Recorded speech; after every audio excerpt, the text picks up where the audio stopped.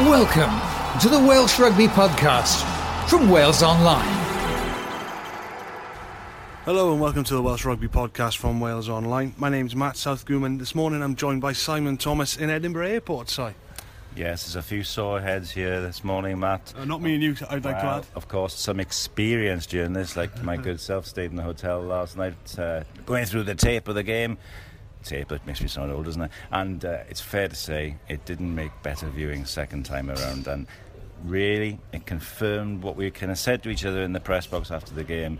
Two key things: Wales missed opportunities and fragile wide defence. 29-13 defeat, not good.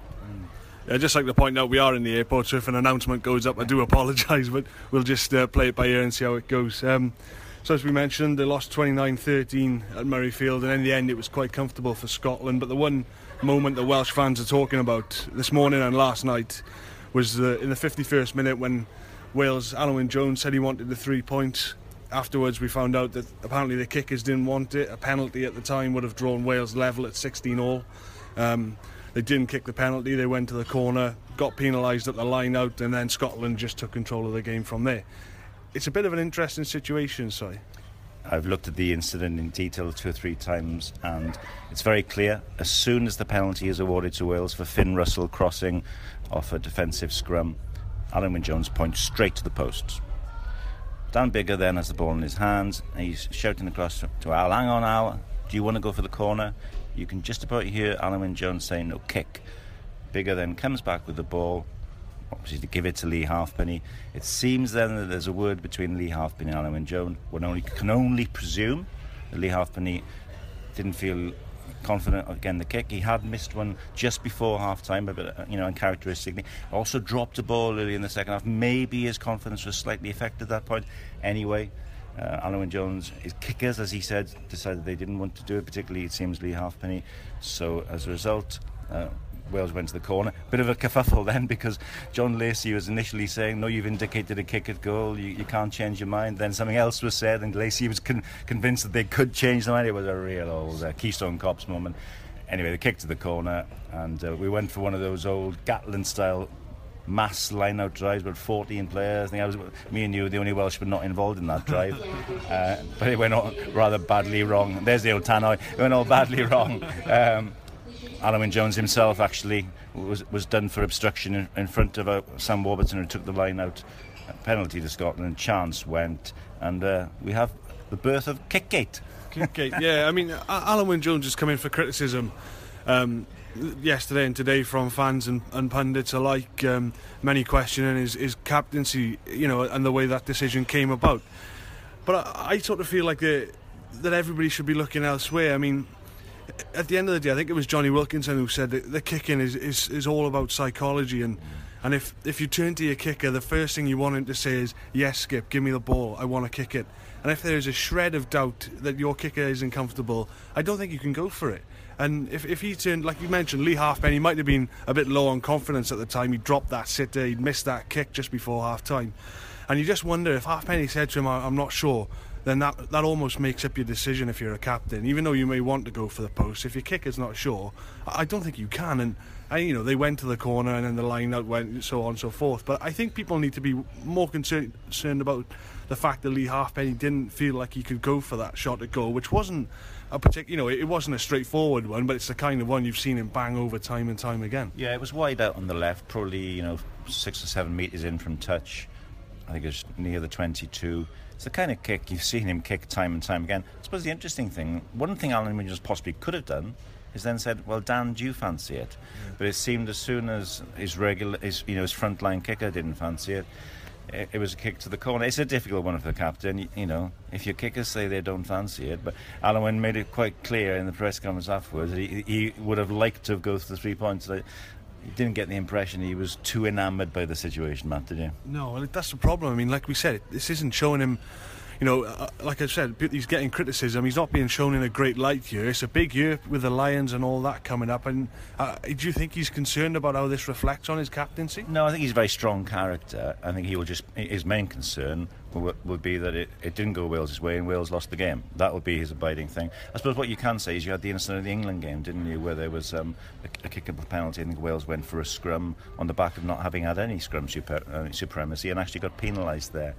So I think, in the Ireland game, if there's a kickable penalty, he'll be getting the old thumb screws out, and you will be taking this kick. But I mean, listen, it was an important moment. Would have brought Wales level. But as we'll go on to talk about now, it wasn't why Wales lost the game. No, I mean, like I mentioned, after that moment, Scotland sort of began to take control of the game and control the final half hour, kicking penalties and scoring tries. What will concern Rob Howley the most, I think, is the way that Wales lost control of that game. Because in the first half, they weren't massively on top, but they weren't under any real pressure from Scotland. They were comfortable in the game. They hadn't taken chances, and they probably weren't as far ahead as they should have been. But the way that Scotland took control of that second half was pretty alarming. Yeah, I mean, Wales really could quite, deservedly have had a 16-6 lead at half-time. Halfpenny, as you said, missed a kick from 40 metres, quite well wide. You would often expect him to get that. And then Scotland scored a penalty right at the end. So rather than being 16-6, a good 10-point cushion, it was 13-9. So it was always a little bit flaky at half-time in terms of the length of the lead. But Wales had the better of the first half, and there was every reason to be confident. But the second half was a very different story. I think, a key moment in that game was the change at number 7 for Scotland. It happened quite soon after Wales scored their one try through Liam Williams. Hamish Watson came on for John Hardy. I was amazed that Watson hadn't started. I thought he'd been one of Scotland's best players in the first 2 games. They went for Hardy's plus defensive organisation, but I thought increasingly as the game went on with Watson on the field, he started to wreck the Welsh breakdown. In the first half, the breakdown was a mess throughout the game, right? But there were a few occasions in the first half where Wales profited on opposition ball. Sam Warburton won 2 breakdown penalties, and right at the end of the half, Justin Tipuric stole possession after making a try-saving tackle. So Wales were doing okay on defensive ball. They were shoved off their own ball a couple of times, counter-ruck, but they were edging the first half overall. Second half, the breakdown became a complete bedlam, absolute bedlam. And Watson was outstanding in that second half. And I'll tell you now, Matt, that young man, I wouldn't be surprised to see him on the Lions tour. Yeah, I mean, the breakdown did become a bit of a mess. I'm not sure Mr. Lacey helped things in that facet either, but you mentioned Warburton there. He had a standout first half, winning a couple of turnovers. I remember a few occasions in the second half where he was sort of clamped down on the ball, and he was sort of looking at Mr. Lacey and saying, "Any more I can do here, sir?" And then before he was cleared out by about 3 or 4 Scots. Well, there was one instance in particular, I remember Warburton had his hands on the ball for about 5 or 6 seconds. What more can he do, And, whereas Watson got on the ball in 2 or 3 seconds and it was a penalty. Mr. Lacey is an interesting referee. We have him in the Pro 12 regularly, and it did seem that he refereed the breakdown slightly differently in the second half. But, you get away with what you get away with in the breakdown, and Mr. Watson... I think the phrase is elementary, dear Watson. Yeah, he was singled out in the press conference afterwards as well by Alan Wynne-Jones as being the man who sort of wrecked the breakdown for Wales and really took the game away from them and stopped them really trying to play. Could Rob Howley have been a little bit braver with his substitutions? And I mean, this is becoming an issue now, because we saw in the England game he used them too early with Faletau bringing off Moriarty. The feeling after this for me is that the game was clearly moving away from Wales midway through that second half, and instead of waiting until the game is lost to bring on Sam Davies and waiting until later on to bring on Faletau, maybe you should be bringing these guys on in the 50th minute, trying to change the game. I would imagine he's second guessing his substitutions a bit at the moment. He's the devil you do. He's going to be damned if he does, damned if he doesn't, and it didn't particularly work again in this game. I thought really the only sub that made much of an impact for me was Luke Charteris. He looked fresh, and he carried well and he got involved. Sam Davies wasn't able to exert much of an influence on the game, but by the time that Sam came on, Wales were very much on the back foot. Possession was being dominated by Scotland, and I think we talked about it before. It is a bit of a problem in this. You can change your fly half, but if you got outside backs who are used to playing in one particular style of outside half, when you have a different type of outside half, it's going to be tricky. Bottom line is that with Dan Biggar, your backs tend to sit a bit deeper.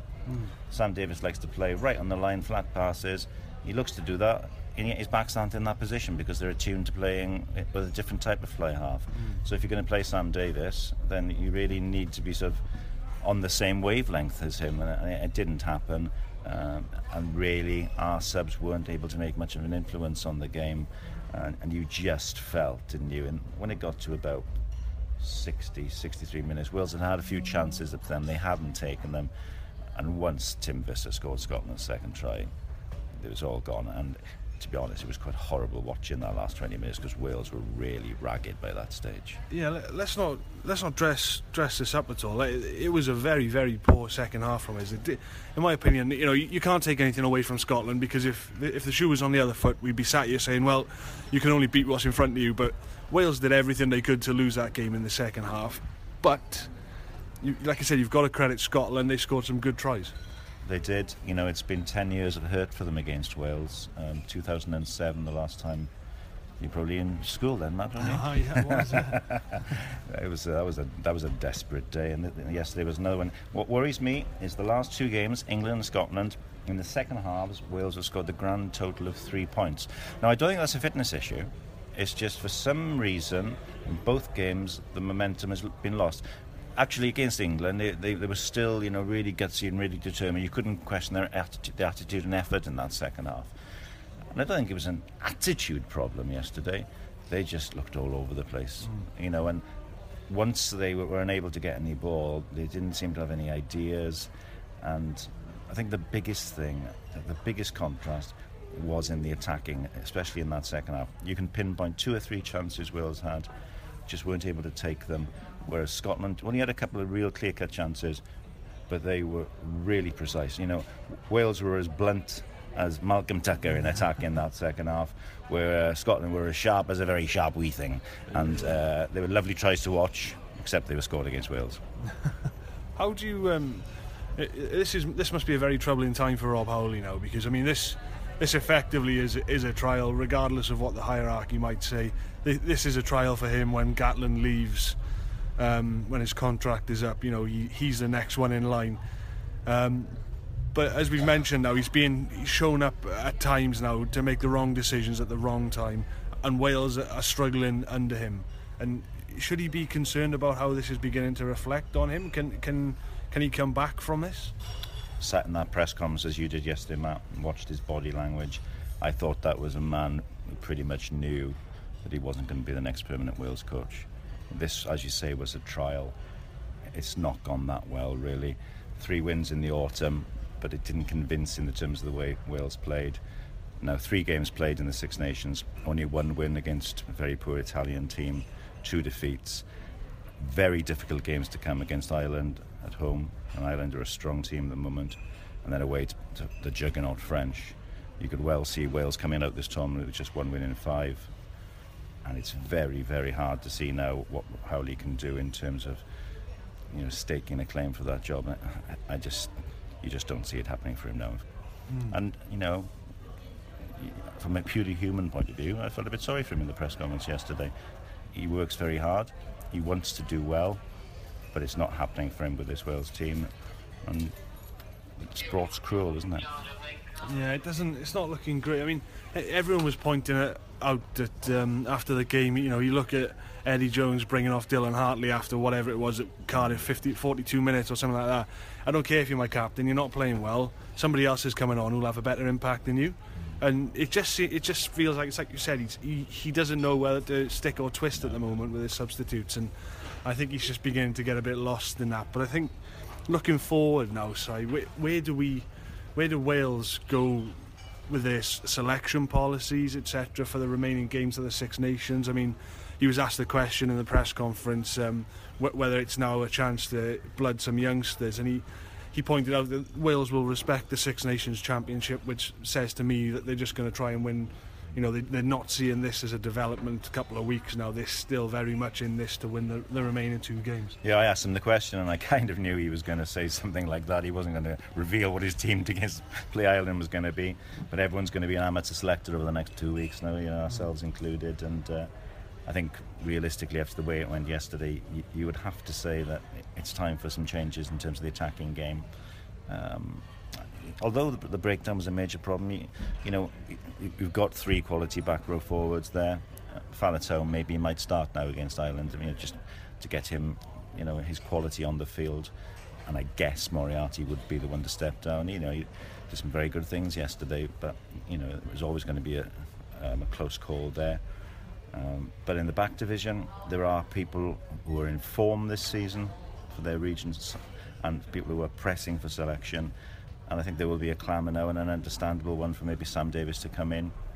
Wasn't able to exert much influence when he came on, and people will question him, how many big teams has he done it against this season, because maybe some of the bigger games Dan Biggar still starts at 10 for the Ospreys. But he's done everything he can do in terms of the way he's performed, and he does offer something different in terms of the way he takes the ball to the line, brings backs into play with his distribution, threatening with it through the hands or threatening with his own breaks. So there's a case for him to start at 10. I think it's certainly a case for Steph Evans to come into the back three. George North had a difficult day defensively, missed a couple of tackles, was found short for the second try, although that was largely down to some lovely hands from Stuart Hogg, which kind of took him out of the equation and put Visser outside North. But Sean Edwards spoke last week about how North's defence has improved, but there were still issues with it yesterday. You wonder whether it is time. Well, I know Howley doesn't seem to believe this is the way forward for Wales, but Liam Williams plays his best rugby and is most influential at fullback. He does well. He's got another try yesterday as well on the wing. He's a candidate for a Lions test wing spot, but I think from an attacking perspective he just offers that much more again with his counter-attacking from fullback, which is the modern game, as you see from Stuart Hogg and from other fullbacks.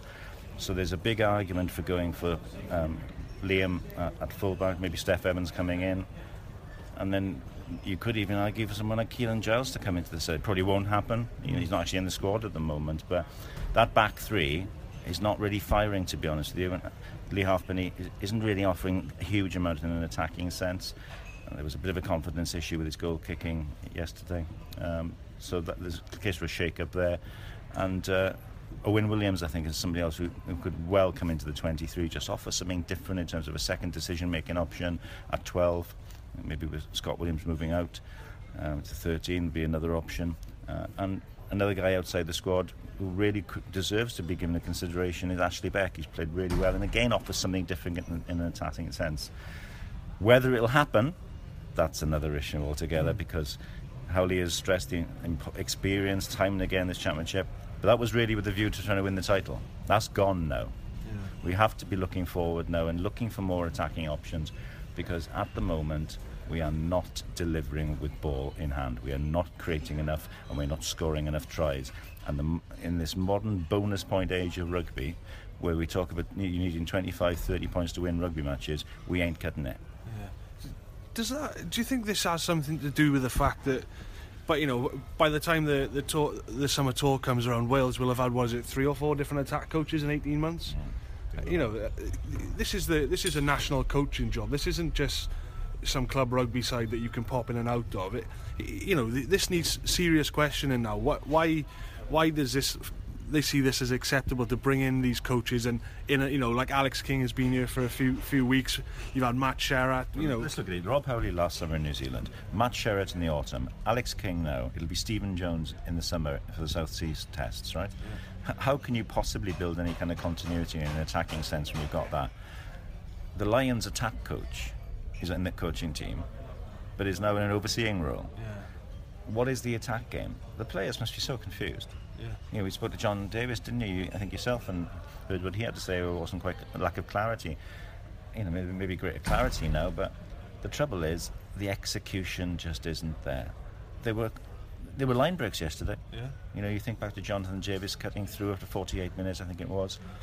Pops the ball up, just a little bit of too harsh for Rhys Webb to take. The chance goes. Rhys Webb just misses out in the corner. There was a couple of other line breaks which you just weren't able to execute and finish off. There were too many loose passes, too many forced offloads when perhaps it wasn't the right moment, too many spilt balls. And at international level, when you get the chances, you can't afford those mistakes. Now, how much of that is down to an attack coach, and how much of that is down to the individual players? That's the bit that's tricky to understand. But the continuity aspect, we can all see that that's not going to be ideal. we're in Edinburgh Airport, as we mentioned, saying that there's branding up everywhere for the Lions and Standard Life, and Warren Gatland's face is plastered all around us. And Mr. Gatland was at the game yesterday. His face flashed up on the big screen a few times, particularly in that second half. How do you think he will have viewed that game? You know, you look at the wings, for example, and if you had an alien came down yesterday and watched that game and you said, all right, point out the Lions wingers there, he ain't going to point at George North, he's going to point at Tim Visser, oddly enough. You know, that's not what we're used to experiencing. So how do you think Gatland would have viewed that game yesterday? It's an odd one, because he would probably be looking at that Wales-Scotland game and probably going into it maybe thinking that in terms of certainly Lions test players, there'd be more in red shirts that he'd be watching. But he'd come away really with the players who would have impressed him would have been blue-shirted players. That's great for Scottish rugby, and it might mean quite a few of them getting on the Lions tour. But you wouldn't really see many of them, perhaps beyond Stuart Hogg, being test team candidates, and really the test team is everything. And there are key Welsh players who you would have thought maybe going into this year they're going to be key Lions men, the likes of George North, you know, perhaps Talupe Faletau as well, Alun Jones. And at the moment, on the basis of that game yesterday, they weren't really standing out as Lions test players. Faletau's hardly played. We talked about George North's injuries, George North's defensive issues. So it's a concern. You know, you've got to take the positives out of it in terms of the likes of Hamish Watson have come through. Hogg looks excellent. The two Scottish wingers, Seymour and Visser, both stood up really well. You know, Hugh Jones looks an exciting 13. And then in the second row, the Gray brothers, you know, carry all day, work all day long. John Barclay, such a consistent player. But how many of those realistically would be test team candidates, you know, for New Zealand? Not too many. So, you know, I think at the moment, if you're picking that Lions test team, there's going to be a lot of English and a lot of Irish and not so many Welsh. Yeah. All right. So just quickly want to finish. Then, have you enjoyed your time up in Edinburgh? It's always nice to come up to this part of the world. Beautiful city. Always a lovely place to come. Always some interesting characters you meet along the way. We had a few boys from West Wales on our plane with us, and they were quite large in it up. And just walking back to the hotel last night, I saw them all outside a hostelry, all with unusual costumes on, shall we say. And I hope they're not on our plane going back. You and me both. Anyway, all right, I think we'll leave it there for now. I think you've had your money's worth out of us today. Don't forget you can subscribe to this podcast on iTunes. Head over there and search for the Welsh Rugby Podcast, and then you can take us on the go with you. There's going to be more fallout from this defeat throughout the week, even though, you know, there's no game next Saturday, but we'll continue to pick the bones out of what was a dark day at Murrayfield for Wales on Wales Online.